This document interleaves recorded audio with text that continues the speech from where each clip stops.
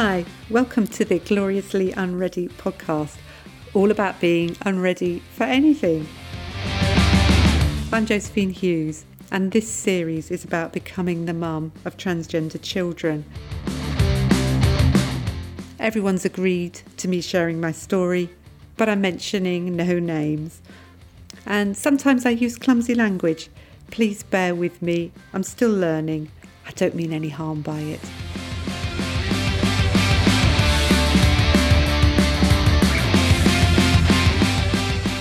When you're a parent, your ultimate goal is to keep your child safe.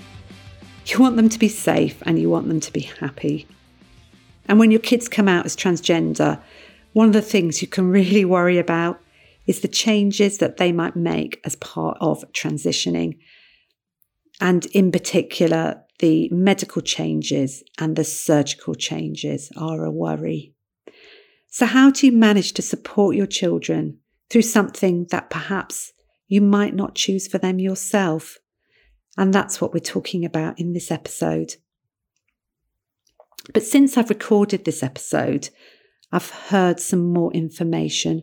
So please stay tuned to the end where I'll talk a little bit more about those changes. People will say things like, oh, it must be so nice for your daughters to have each other. But they very rarely talk to each other about being transgender. It's just that doesn't happen. And so it's part of me that thinks, oh, we're not a very good family about talking about our feelings. But I think there's a couple of things around that. One is that you build up, I think in a family, you do build up a level of respect for each other. And that comes over time. And that comes from making day-to-day decisions about being respectful towards each other. And I think, obviously, my children vary as well. So I've maybe talked to one of the children much more about their journey than the other one. But the really nice thing about that is that I can use the information gleaned from one to support the other. So in some ways, having two transgender daughters has been really helpful. And it's been good from that point of view because one of them isn't quite as talkative as the other. But that's all right. And I can use what I've been learning to support her anyway.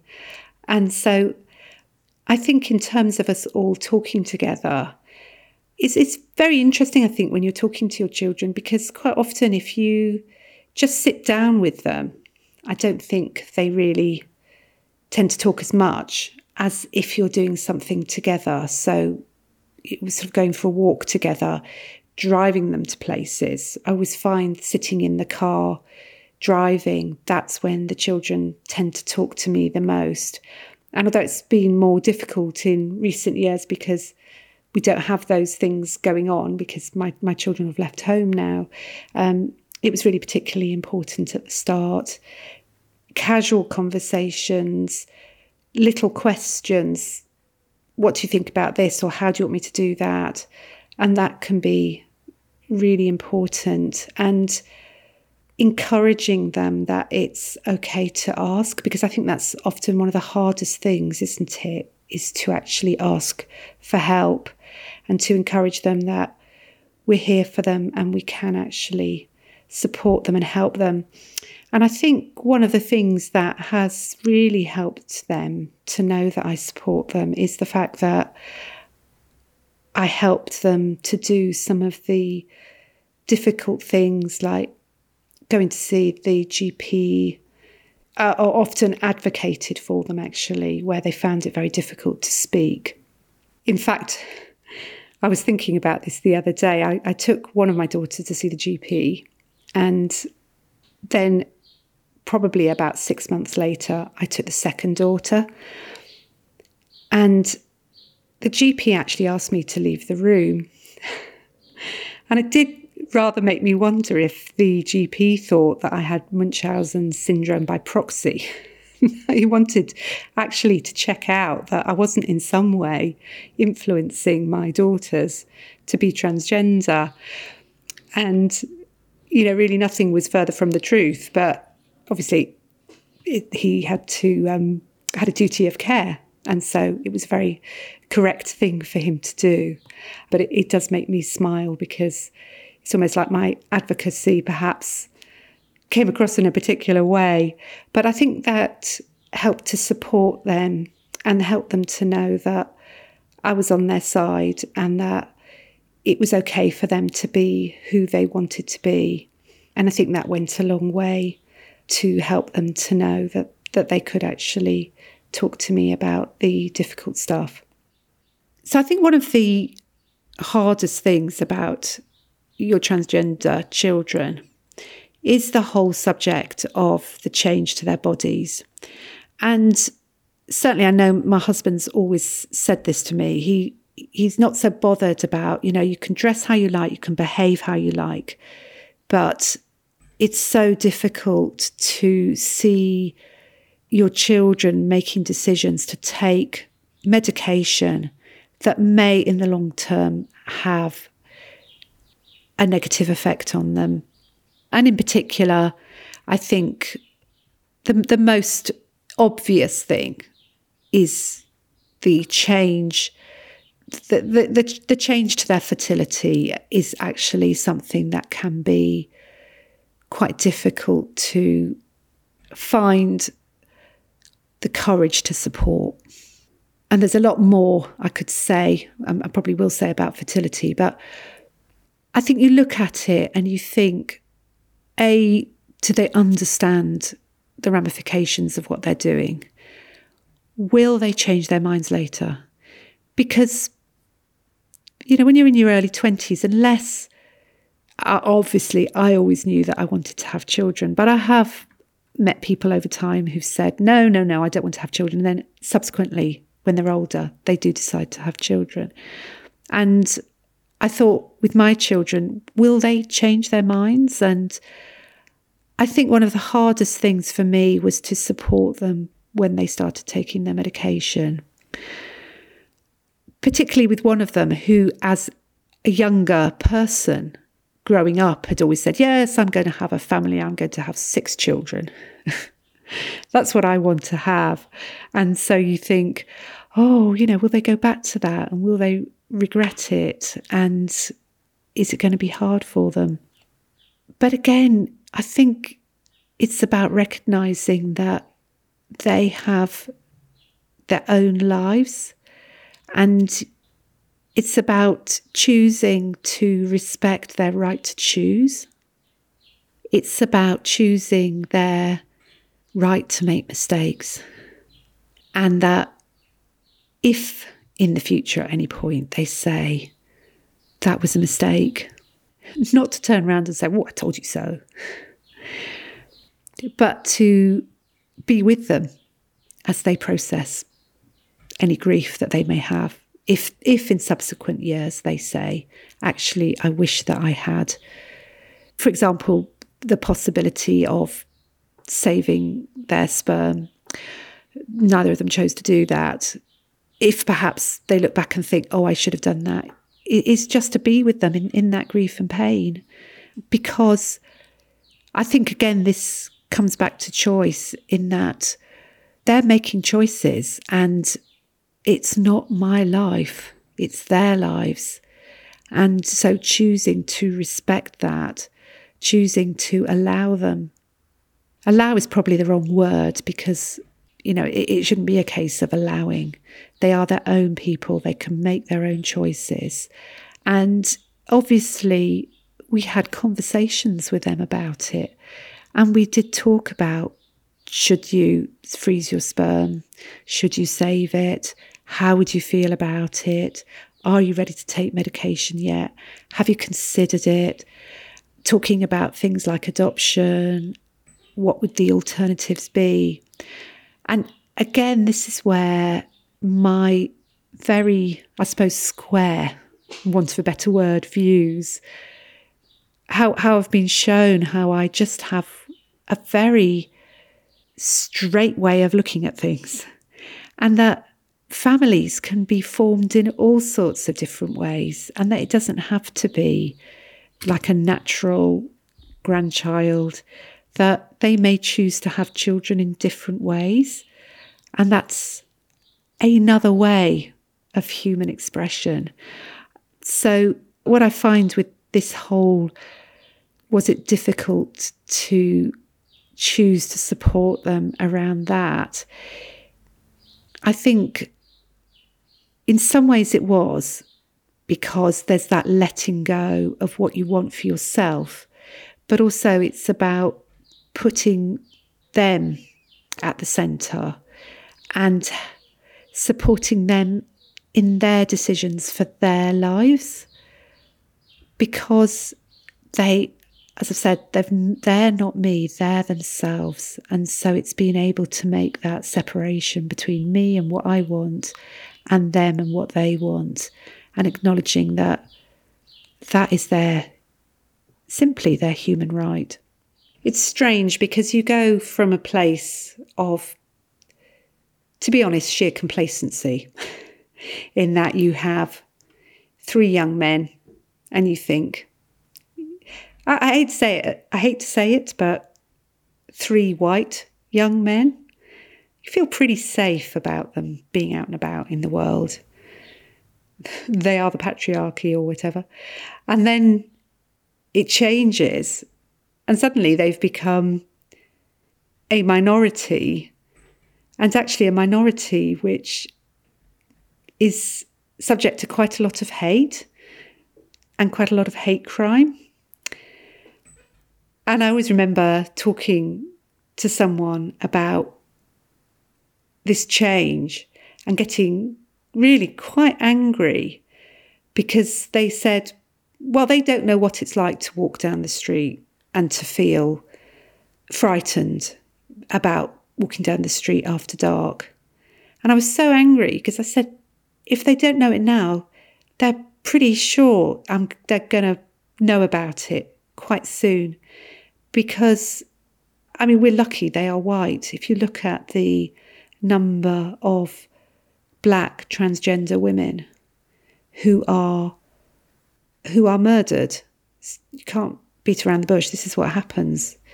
It's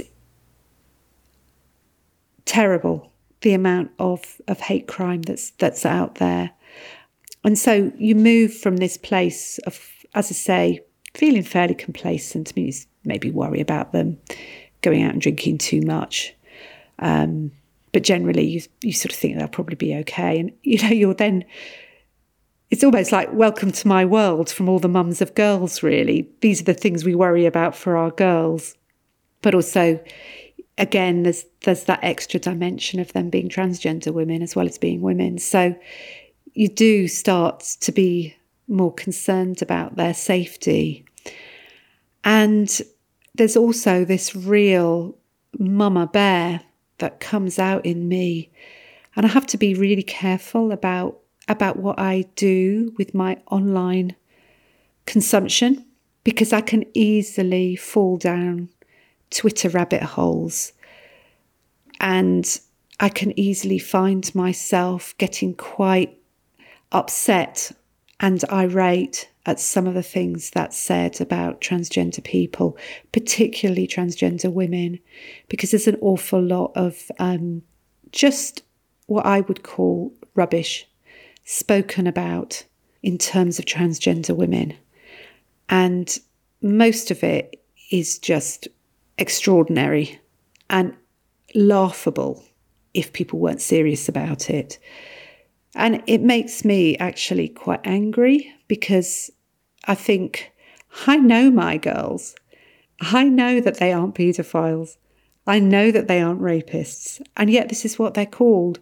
And, it just makes me mad. It's as simple as that. So it really does bring out that mama bear in me. And I have to choose to walk away and not get involved in these fruitless discussions with people, because it's just people throwing rocks at each other, really. So I've had to learn how to manage that, which is something that I didn't really expect.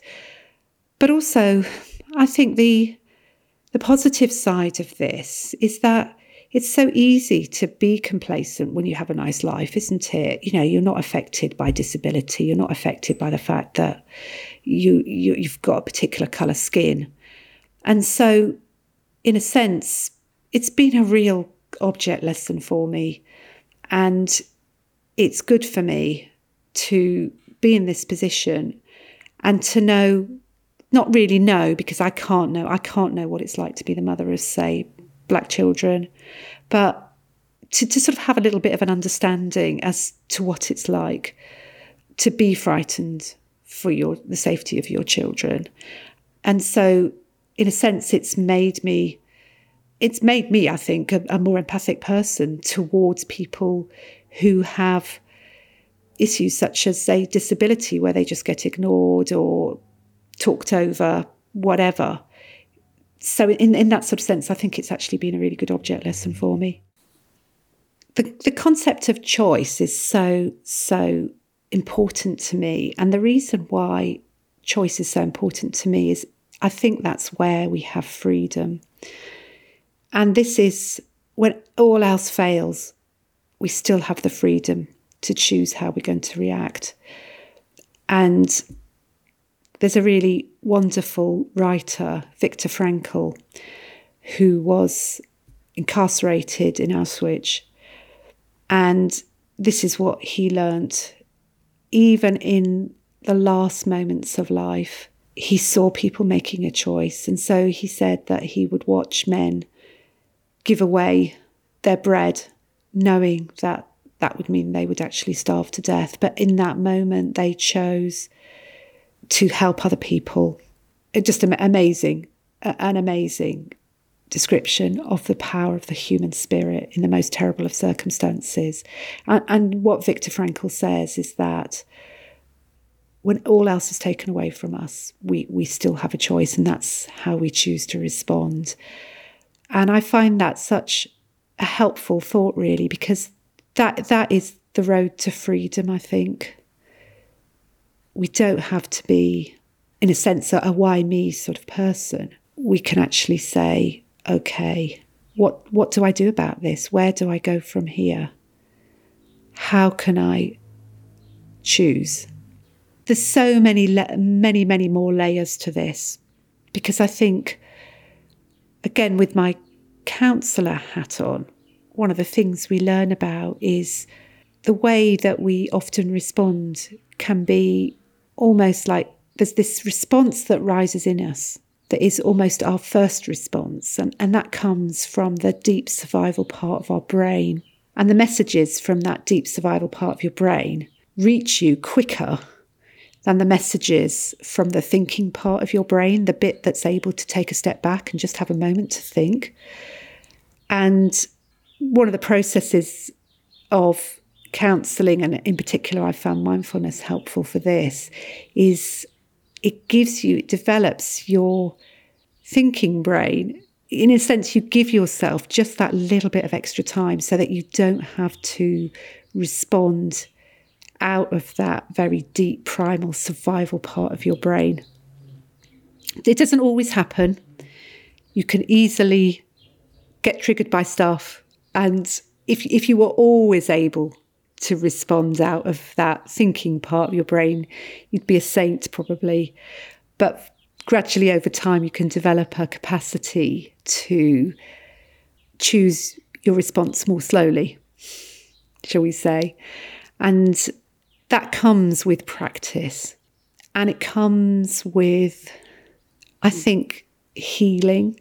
And healing can take time, but it comes with, in a funny sort of way, it comes with love as well. And I'd say in all the work that I've done in therapy and in personal development, that gradually it's this seeping through of knowing self-love. And that as you do that, as you learn to accept yourself more, and part of that accepting yourself is about being compassionate towards yourself and saying, when you've made a mistake, yeah, you're just being human.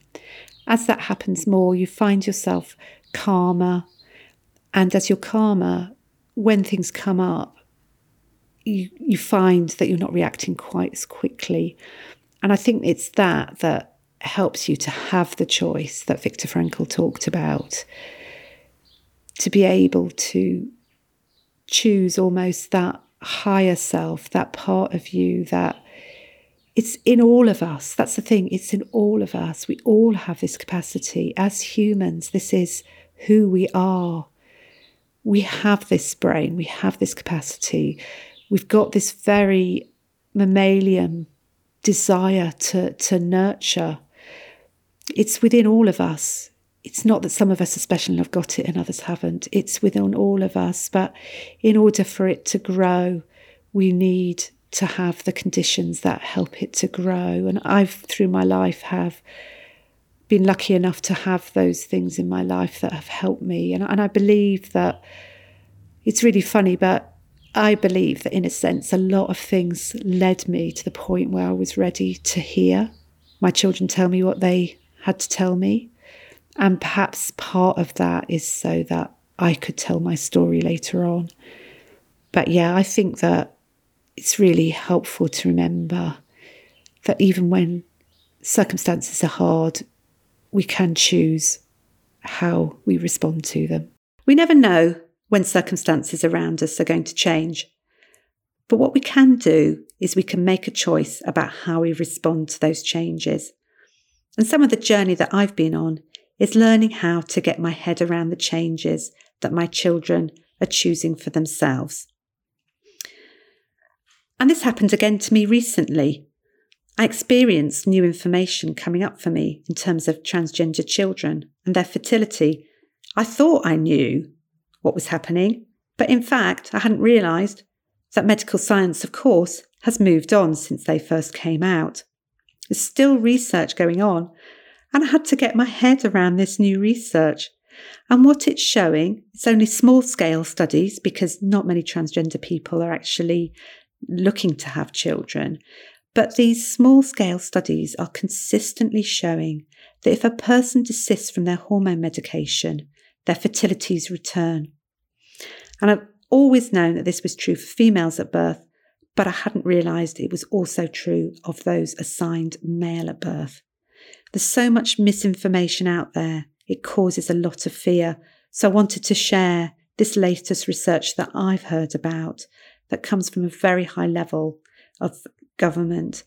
And to remember, things are always changing. Science is making new breakthroughs all the time. We don't know what situations we're going to find ourselves in, but there is power to choose how we will respond to those situations. We always have that choice, and within that choice, there's freedom, and we can choose according to our dearly held values. Thanks for listening. Parents of transgender young people, download my free guide, Help My Child is Trans, at the website gloriouslyunready.com, where you can also find out more about me.